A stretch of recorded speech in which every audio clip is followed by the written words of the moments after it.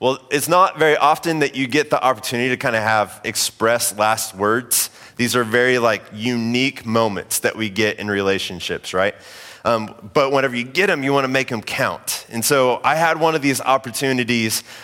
This is about a year and a half ago where I had this opportunity to share last words, all right? So I'd served on a staff for about 6 years before we came and started Storyline Church. And it was my last week on staff there. Last week as a staff pastor over this church, and we had announced that we were going to be leaving to start Storyline Church literally months ahead of time. And so this time was one that I had wrestled with, that I thought through for quite some time. It's last sermon that I get to share with this church before we leave to St. Louis to start Storyline Church. And so this is a church that, man, we loved a lot. Lots of dear friends that we created there. Lots of wrestling with new moments in our life. Literally 2 of the 4 children that we have were birthed in this church. Lots of meals that came with it. Lots of great highs and lows that we experienced with these friends, these church members. And so, man, I just wanted to get this thing right, So lots of conversations with my wife, Cherish.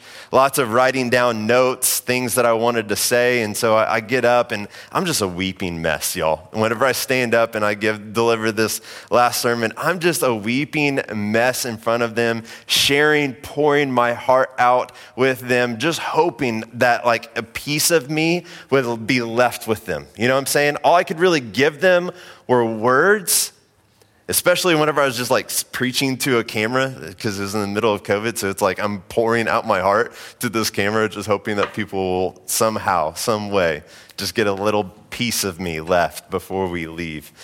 And so as we're doing this, man, I'm pouring out my heart in the midst of all these tears. I wanted my final words to count. They weren't spontaneous words. They weren't words that were just flippant. No, they were thoughtful, considerate, intentional words.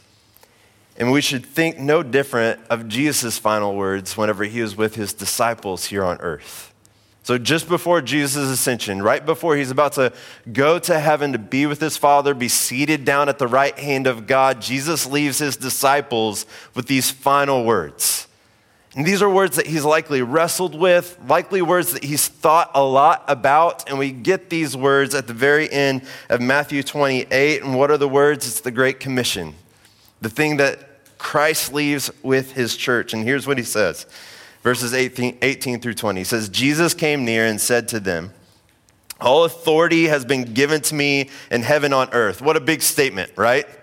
All authority has been given to me in heaven and on earth. And then what presides from that? What proceeds after what he says? He says this, go therefore, since all authority has been given to me, go therefore and make disciples of all nations, baptizing them in the name of the Father and of the Son and the Holy Spirit, teaching them to observe everything I have commanded you. So you've walked with me for 3.5 years. You've seen all that has happened in my life, all the events that have taken place, how I've treated people, how I've loved people, everything that I've taught you.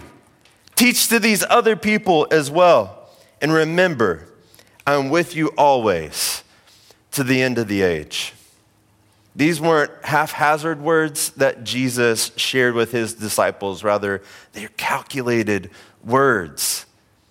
These are words that he wants his disciples to, he doesn't want it just to go in one ear and then out the other. No, he wants it to be in their head, but deep down in their hearts as well. They're the last things he wanted them to hear before he leaves them physically for heaven. And Jesus' disciples, they took them seriously, didn't they? They took him seriously. You see them go, they literally laid down their lives for Jesus. They go and they share the good news with people literally to the ends of the earth. And look, I want us to be a church that takes Jesus' last words seriously too. That's why we're doing this series, Culture Makers. This is how we've put together our core values, that we initiate relationships with all people, that we grow in maturity together. And then tonight, I want us to consider that we are a church that multiplies to multiply. We multiply to multiply. We make disciples who make disciples who then plant churches.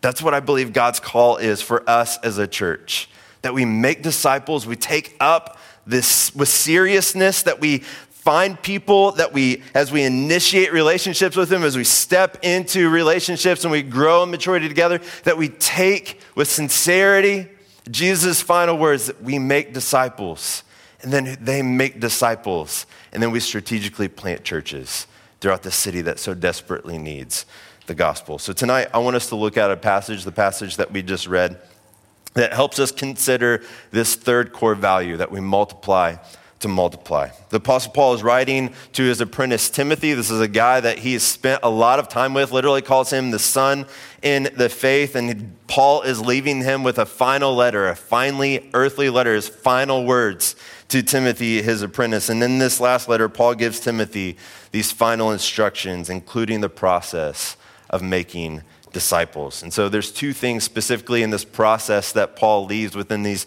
two little verses that I want us to wrestle with tonight, all right? This is going to help us think through how we multiply to multiply, that we are a church that takes multiplication seriously. So let's look at verse 2, the very first part of it. We're going to find our very first point. I'll share it here in a second, but let's read the verse again to refresh our minds, all right? So here's what it says. Well, you have heard from me in the presence of many witnesses. Commit to faithful men. Now, in a matter of just a few words, Paul gives Timothy a lot here, all right? So the first thing that he shares with Timothy is, hey, the what. Here's what you're to share with these other people. You're to share the truth of Jesus. When Paul says, what you've heard from me in the presence of many witnesses, what he's saying is, I've shared the goodness of Jesus in front of you and many others on multiple occasions. This has been my life. This has been my rhythm. This has been my ministry. You've been at my side as I've done this, Timothy. And so as I've stood up and I've shared the goodness of Jesus, this is the very same thing that you're to do too. And then he shares who he's to share the goodness of the gospel with. And he says, faithful men. I want to come back to this here in a second. So hold on to that one. But most importantly for us tonight, all right, here's what Paul is saying to Timothy. Here's what he's saying to us. He says, Paul tells Timothy, basically, you make disciples. You make disciples, all right? So if there's anything that I learned in Shirley English growing up when it came to grammar, that whenever Paul puts here commit, there's an understood you there, right? There's an understood you that Paul places here when he says commit to faithful men. He's saying, Timothy, you are the one to make disciples. I'm not coming back to you to do this. Timothy, this is your job. This is what you do. You make disciples. You commit to faithful men what you heard from me in the presence of many witnesses. Literally, like you deposit it. You're passing off the faith to them. You're you're entrusting this good news with these men that you are to devote your life to. This is what discipleship looks like. It's the first step in the process of being a church that makes disciples, that you make disciples. This is the call on every Christian's life. This is something that if you have placed faith in Christ, that now the ministry of your life is that you go out and you make disciples. You devote yourself, you devote your life to making disciples of Jesus Christ. You multiply, you pass on the faith, you help others learn and figure out what it looks like to live this life that we have in Jesus. All right, so as I was working through just wrestling with this past week, I had a pastor that I had shared a story with me. I found it in some of the notes that I keep for a sermon development process. And so as I'm reading through these notes, this story just kind of pops out to me, all right? So this is a pretty large church that he works with. And so they have a lot of monthly metrics that they put together, right? So they have all these dashboards and things of how they're measuring, how they're doing in certain ministries in the life of their church. And so he's at one of these church business meetings. And so someone comes up to him after it, and they're like, hey, how are we doing at making disciples? I didn't, where is it in all the dashboard metrics that we kind of shared? How are we doing at making disciples? And the pastor like lovingly looks back at this church member and he says, we're doing as well as you are at making disciples. Like, that's how well we are doing. Like, whenever you are personally doing well at making disciples, then we as a church are doing well at making disciples. In essence, like, that's similar to what Paul is telling Timothy, but not only Timothy, but you and me tonight. Commit to faithfulness. And what he's saying is, you're the ones that make disciples. You are the ones that multiply. You're the ones that pass off the goodness of the faith that you found in Jesus Christ to other men and women and children that are in the life of your church. This is your ministry.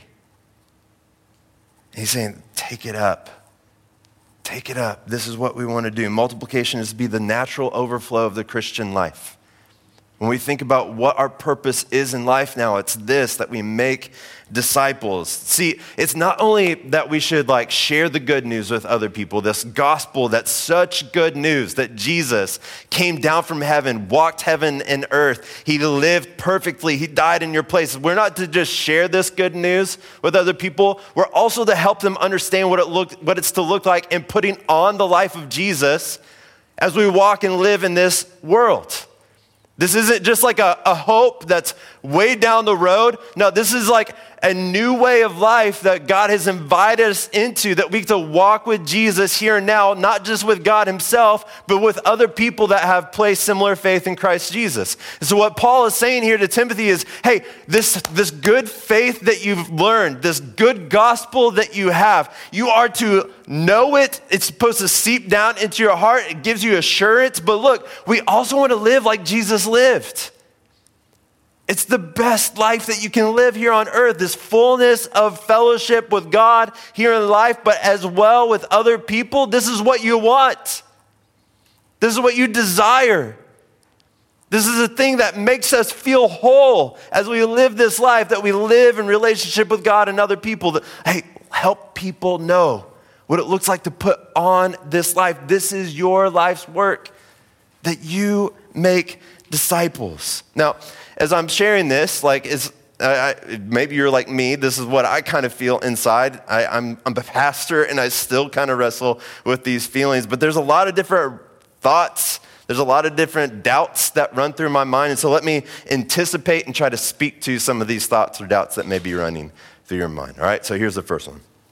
It should show up on the screen. Isn't that the pastor's job, right? Making disciples seems like the pastor's job. Like, what are you doing? Right? Like, you speaking to me. Well, then what are we doing here? Like, aren't you the one that's supposed to be making disciples? Like, isn't that what you signed up for? Isn't like that what God called you out to do? Like this is like your life's work, that you go and make disciples? Well, in one sense, yes. In one sense, yes, this is my life's work. But look, it's not because of my vocation. It's not Andy's job because of his vocation. This is because we're just Christians. This isn't like something that God has specifically said, hey, all right, now you do this for your whole entire church. No, yes, we make disciples, but it's not because of our vocation. It's just because we're Christians. This is the life work of being a Christian. And so we step into this. Here's what the real actual call of being a pastor is. It's to help equip you to make disciples. We see this in another letter that Paul writes to a church in Ephesus. This is a church that's in Asia. Here's what he says. And he himself gave some to be apostles. This is Jesus who gave the giftedness. He gave some to be apostles, some prophets, some evangelists, some pastors and teachers. Look, to equip the saints for the work of the ministry. You know what he goes on to talk about? About the church, that each one, that as they're doing their work, that they're being built up in the fullness of Jesus. Meaning that each person that's a part of the church, as they're stepping in and making disciples, what their work collectively is doing is bringing about this fullness of the experience of the gospel here in this life as the church. So look, what Paul is saying here is, yes, every single one of us, including myself, has the call to step in and make disciples, but primarily like what a pastor's job is to do is to help equip you to do that. And look, we're trying to do this, all right? We're trying to do this to the best of our measure. We're trying to do, when we think about our Sunday services, we have you in mind. When we're thinking about the series that we're doing, we're thinking about the songs that we're singing, we're thinking about the words that we're putting up on the screen that we read aloud together. We have rhythms in the life of our services. All this is done because we're trying to help build you up in the gospel to step in as the weekly rehearsing of the gospel takes place in your life, that you can kind of regurgitate it to other people as well. That's part of the work of what we're trying to do here in the service. We create other spaces. Why we have discipleship groups. We're trying to get you into spaces where you can have deep relationships with other people, but we have resources that we're putting into your hands. We have the New City Catechism that we're working through together. We have a Bible reading plan that's taking us through. We have 5 questions that we're trying to work through, that when you open up the Bible yourself, that you have questions, that you can wrestle with the text, that you can understand what God's trying to speak to you. Like, we're trying to place these things in your hands, because we want you to be equipped to go and make disciples. But look, the way that we're going to be make disciples best as a church, when we really step into this, is whenever each one of us owns the ministry of making disciples. When we take seriously this call that Jesus left his disciples to go, therefore, and make disciples of all nations. We as a church holistically are going to be best at making disciples when we individually take up this call to really see other people come to faith in Jesus and put on this faith in this life in Jesus. All right, so that's the first one. Here's another one, all right? That passage only mentioned men, right? So commit to faithful men. Aren't women to disciple or be discipled too? And this should be an emphatic yes. Absolutely. This is not excluding women. What Paul is doing here is this is his last letter to Timothy. He's in prison. He's asking Timothy to come visit him as he thinks he's towards the end of his life. And so what he's saying is, hey, raise up other pastors. Leave this stuff with these pastors who can then step in and minister and pass on, disciple other men in the life of the church as well. Do this, raise up these men so that you can come to me. That's what Paul is saying to Timothy here in this passage. And he's not neglecting the idea that women are to also be discipled and disciple makers in the life of the church. What is actually really interesting here, though, is his whole elder development process when he's thinking about raising up pastors is basically discipleship making. That's what's really interesting about this whole thing. But in another letter, Paul steps into this idea that, yes, women are to step in and be disciple makers as well. As he wrote to Titus, you see this in chapter 2, verses 3-4. He says this, in the same way, older women are to be reverent in behavior, not slanderers, not slave to excessive drinking. But look at this. They are to teach what is good. What is Paul speaking of here? He's saying hey, what is good is this goodness of the gospel, the truths that you know about the gospel and what Jesus has done for your life, as well as the goodness of the life that he gives you to live here now. You teach this. You instruct this. You disciple. What does he say? Let me find where the passage is on my notes. They are to teach what is good so that they may encourage the young women. So he's saying, hey, look, those of you that are mature, embrace those who are new in the faith. Women discipling other women in the life of the church. Yes, you're to step into this. Again, making disciples is for all Christians. This is something we're all called to step into and do. So absolutely, this is something that every single one of us, no matter what gender, we're to step in and making disciples. And then the last one is this, all right? This is the one that I really feel, I can't do that, right? It seems really large.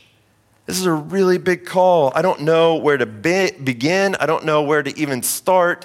I don't even know if I have the skill set to step into this.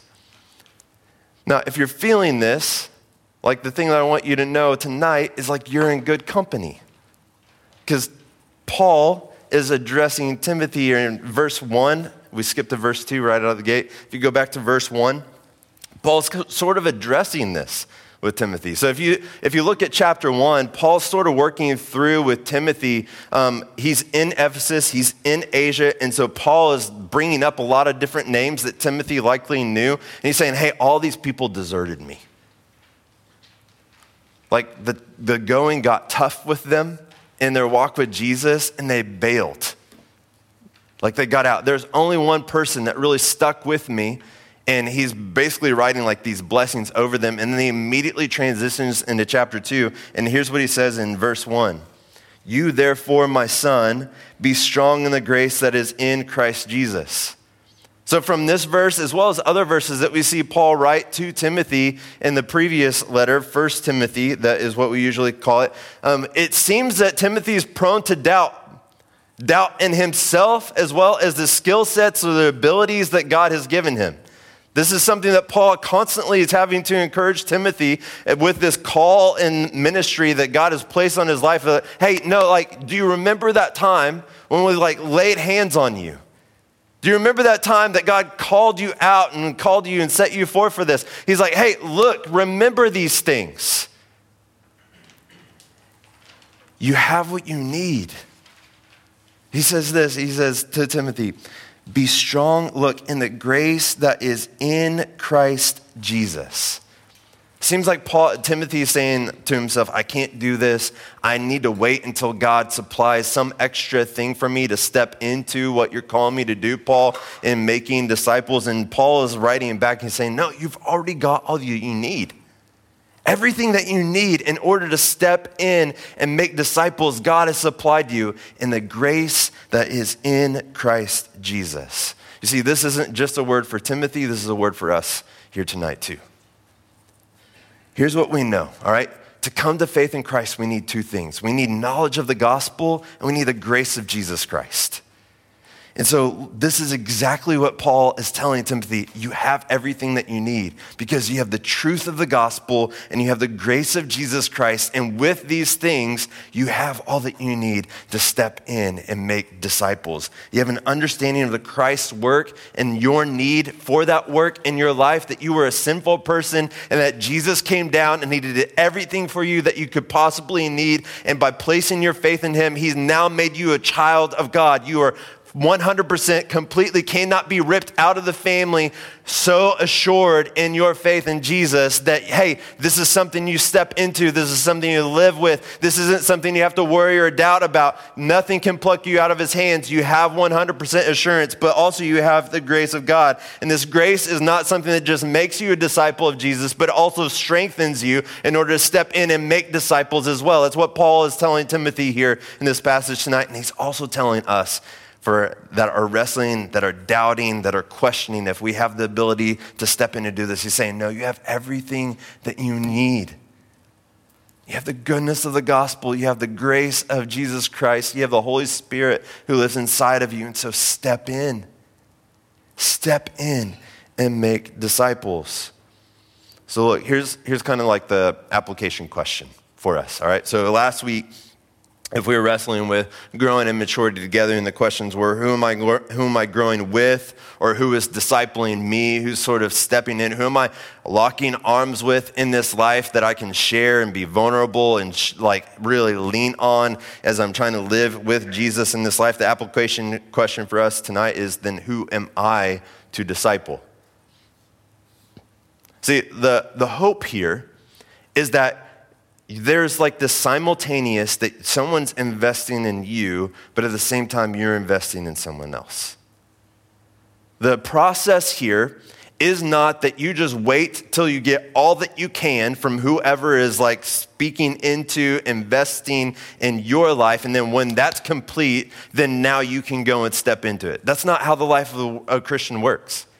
We constantly need people that we can lock arms with, that we can grow in maturity together. But look, that does not neglect your responsibility to still step in and disciple other people. So here's sort of like what I want you to think about, all right? There's like multiple dimensions of your life, all right? So you may have someone that's investing in you in one dimension, but elsewhere, in a different dimension, you're still carrying this call to make disciples in your life, this call to be a multiplier. You're still carrying it. So here's 5 of them, all right? So I don't have them on the screen. If you want, you can like write them down, or you can, maybe you're just like an incredible memory person and you can just remember them, all right? I tried to make them as easy as possible. They have shuns at the end, all right? So the first one is location, like where you live. Maybe you have like neighbors that you've built really close relationships with, people that are looking and hungering to know what it looks like to read and devour God's word. Step in. The second one's vocation. Maybe God's placed you in a workplace where you share workspaces with people that maybe don't know Jesus, maybe are new to the faith, maybe growing and maturing. At one end of the spectrum, you're stepping in to disciple or someone's stepping in to help like speak into your life. The third one is recreation, like where you play. It can be the gym, it can be a local park, it can be multiple different places where you go and enjoy your hobbies. Who has God placed you around? The third one, restoration. Where's brokenness around you? Where's God calling you to step in, to lift up your eyes and see the brokenness that's around you, and you step in? And the last one is multiplication, the next generation. One of the softballs for making disciples is the kids that are in our homes. Like, what's your plan? What's your plan to step in and pass off the faith to the next generation, that you invest in the kids that God gives you 18 years with in your home? What's your plan? What are you doing to step in? Maybe if for those of us that don't have kids here tonight, look, we have other kids that need a third voice in their life. Look, mom and dad's voice often gets drowned out. I can't tell you how many conversations we've had in our home of like, hey, we just told you something. Did you hear me? Like, I can't tell you how many times where it's like, hey, bro, like, we have all boys, so I can say bro to my kids, right? So, like, bro, did you not just hear the instructions that I told you? Like, I told you like 20 minutes ago, 5 times to go up and clean. Like, we need third voices that are in our kids' life. So maybe it's stepping in and being intentional with the kids that are here in the life of our church. The question for you is, who am I to disciple? It's not a question of if, but who. So who are you stepping in with? So if this is the first step of the process, that you make disciples, then the second one we find at the very end of verse 2, all right? So here's the refresher, and then I'll share what the point is. What you have heard from me in the presence of many witnesses, commit to faithful men, look, who will be able to teach others also. So if the first step in the process for us to be a church that multiplies the multiply is that you commit, that you make disciples, then the second step in that process is that disciples then make disciples. All right, so notice this with me, all right? Look how many generations are in this verse of disciple making in just a matter of a few short words, all right? So you have first Paul. Paul himself is the disciple of Jesus, right? Like he was lost. Jesus met him on the road to Damascus, called him out of the former life. He's now a disciple of Jesus. That's the first generation. So then look at the next one. You have Timothy. Paul has invested his life in Timothy. That's the second generation. Then what is Paul telling Timothy to do? Paul is saying, Timothy, commit to faithful men, the things that you've heard me teach in the presence of many witnesses. That's 3 generations. But what are they to do? You're to find these men that are able to teach others also. So you have Paul, who's made a disciple, and Timothy. Then you have Timothy, who's to make disciples of other men. Then these other men are to then go and teach likewise to other men. You have 4 generations of disciple making that are within this one particular verse. Do you see it? So it's not just, hey, you commit, that you make disciples, Timothy. It doesn't stop there. No, Paul says, you commit to faithful men who then can in turn teach others also. So look, if the question is, when do we know that disciple making becomes part of the culture and the life of our church? It's this. Is that not whenever it's just that we pick up and we personally are making disciples in our own life, but then our disciples are then making disciples? That's when we know that disciple making has become a part of the culture. It's been ingrained. It's part of the DNA of Storyline Church. I want this all over the place. I want this all over our church. Like, I want us to think about it in every sphere that we possibly can, both in our life as well as the corporate life of our church. I want us to think about this when it comes to like the places that we serve. Like, who are the people that I'm serving shoulder to shoulder with? Who am I raising up to come and do this type of ministry alongside of me? When we think about like our community groups, when we think about like our discipleship groups, who are the people that are kind of rising above the surface for me? Who are the people that I need to draw close to that then can, as we grow as a church or as we grow as a group, can then multiply out? Who am I investing in? Who am I working with? Who am I passing off like some of the responsibilities to that then can be shared and expanded in the life of our church within your own home? What does it look like for me to like help my kids to grow up and mature, or the people that live next to me? What does it look like for me to invest and like pass off the faith? What does it look like within my work? Like you want to advance, you want to step in, you have bigger aspirations in your current role, then who are you coming? Who are you bringing alongside? What does it look like for you to like develop and raise up and train somebody to like step in and do this work as well? Like, this isn't the first time that like someone had the idea of having a multiplication culture in the life of their church or even their organization. You have multiple examples out there. You have like the military. They're one of the best at this, right? So many examples you can go read about. You have places like GE with the CEO, Jack Welch. There's just story upon story about how he recruits these talented individuals that came into GE, and whenever they grew too large for their role, then he like sent them out to other Fortune 500 companies. Like, these are multiplication DNA type of organizations that multiplication is just like embedded in them. But here's my favorite one, all right? So this came from one of the churches that I worked at. We were doing this church building renovation, like $1.5 million. We have like all the stuff that's going on. And there's one particular team. General contractors are kind of a nightmare to work with, right? But there was one team that stood out to me. Out of all of working with all these different teams that came in to do work in the life of our church, there's one particular team. And what we did is we had tile like this that's all over this space. We ripped it all out, and we had we didn't rip it out. They came out and did this. We hired a team that came out that ripped out all the tile, and then they stained the concrete. You know what I'm talking about? You've seen these in different like restaurants and stuff. And so they come out. It's in the heat of the summer, y'all. So this team comes out. There's this glass top ceiling roof in our gathering space. So it's in the heat of the summer. They have to turn off the AC at the very top where like of the glass. They said it was close to 200 degrees up there.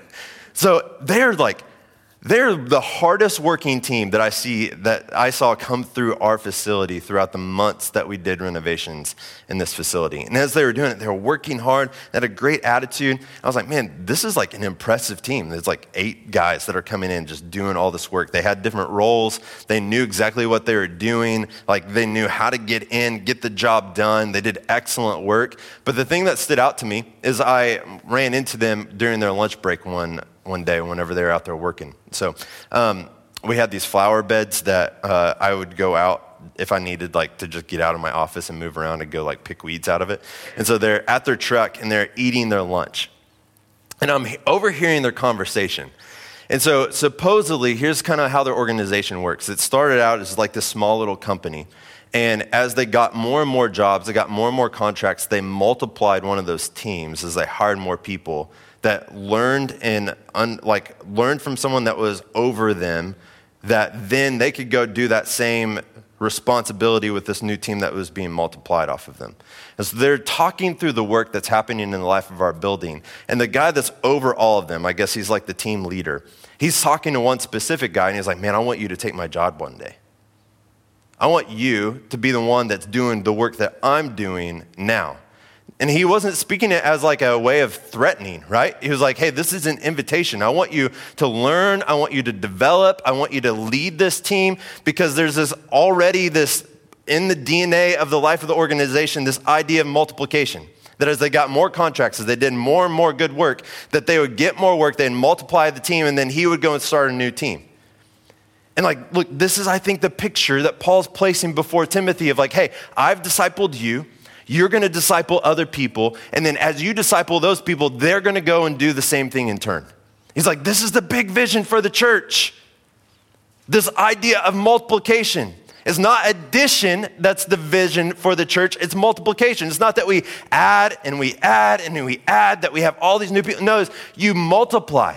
You invest your life in someone else, who in turn invests their life in someone else, who in turn invests their life in someone else. And look, here's my desire, that we do this so well, that it's so embedded in the life of our church that we multiply and we multiply, that then as the overflow of the multiplication that's happening here, we can plant more churches who then have the same DNA, that they raise up and they multiply and they make disciples. And as their church grows, they can in turn go and this is the vision. This is what Jesus left with his disciples. This is what he leaves with us. This is what Paul's working through with Timothy, that we are a church that multiplies to multiply. So look, here's my question for you. Who's next? Paul's not just saying like, hey, you look at this next person, like, and then it stops. No, he's saying, like, this is the continual way of life in the life of the church. That who am I discipling? Who's next? And it's embedded in those that we're discipling as well. Like the idea is that you are multiplying. So who am I discipling now? But then who's next? That's what stood out to me with this team that came to our Sojourn J-Town that's doing the work of the concrete stained floors. That's in essence what he's asking. Who's next? Who's next? Who am I raising up? Who's going to take my job so that I can go and multiply and do something? Who's next? In kids, in media, in our hospitality teams, music teams, preaching. This goes for me as well. Like, who's next? Who's the one that we're to invest in next? As we disciple people, we're asking the question, who are you going to disciple? Who's next? And look, whenever we get to this place that we have like the third and fourth generation, then we'll know that this is a part of the DNA of the life of our church. All right, so let's close with this, all right? I just want to, before I do that, you had a card in your seat when you came in. The first opportunity that you can do to step into this, all right, is we have a discipleship group training that's happening on March 9th, all right? So here's where we're at in the life of our church. We have 6 discipleship groups right now that are all at capacity or overflowing at this point in time. And as our church is growing, we've been around, this is our 4th month, all right? And we already have groups that are already busting at the seams. If we're going to be a church that continues to grow and make space for more people, we are already at the place where we need to multiply, all right? And so what we're going to do is, this is not like a high-level training, all right? What we're trying to do in our discipleship groups is something that I promise you, each and every single one of you in this room can do if you have faith in Jesus, a relationship with Jesus. So here's what we need, all right? For just like an hour to hour and a half on a Wednesday night, I need you to come and to learn the vision of our discipleship groups and basically step in and kind of do a rehearsal for a discipleship group with us, so that in turn, we can then multiply our discipleship groups within the next 6 months. So I need at least 5 men and women that can come to this training, that can be raised up and be ready to multiply a discipleship group within the next 3 to 6 months, all right? So this is your first opportunity, all right? So let me close with this, all right? So envision with me, all right?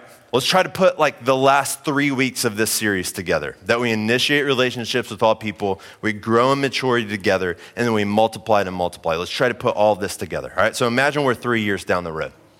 It's 3 years down the road, all right? And you know those commercials that like somebody's walking through and they like have somebody and they go and they talk with somebody and they go to talk to somebody else. But as they're going to each individual person, they have like words that come up over their head of like who this person is, or like a conversation that's going on in their mind. You know what I'm talking about? You know, like, so envision like, I get ahead and no. Well, try to go with me. All right, so imagine you're the person that's at the front door. So as you're walking in, we had somebody that was at the front door welcoming people in, all right? So imagine like as this new person that's coming up, as they're walking up, they have words that come up over their head of like, they got an invitation, all right? This is our year of invitation, right? The year of invitation is so this person comes up, they got an invite. They come up to the person that's at the front door person welcomes them, and the words pop up, I was invited 2 years ago. So they're now in this place where they're leading, they're helping lead our hospitality, they're introducing them, this person, they're walking them through the building. As they're walking them through the building, you have the table where all of our welcome bags are at. As they come up to the person that's behind the welcome bags, the words pop up for the person that's introducing, the greeter that was there. This was their discipleship group leader that was here 3 years ago when they first started coming.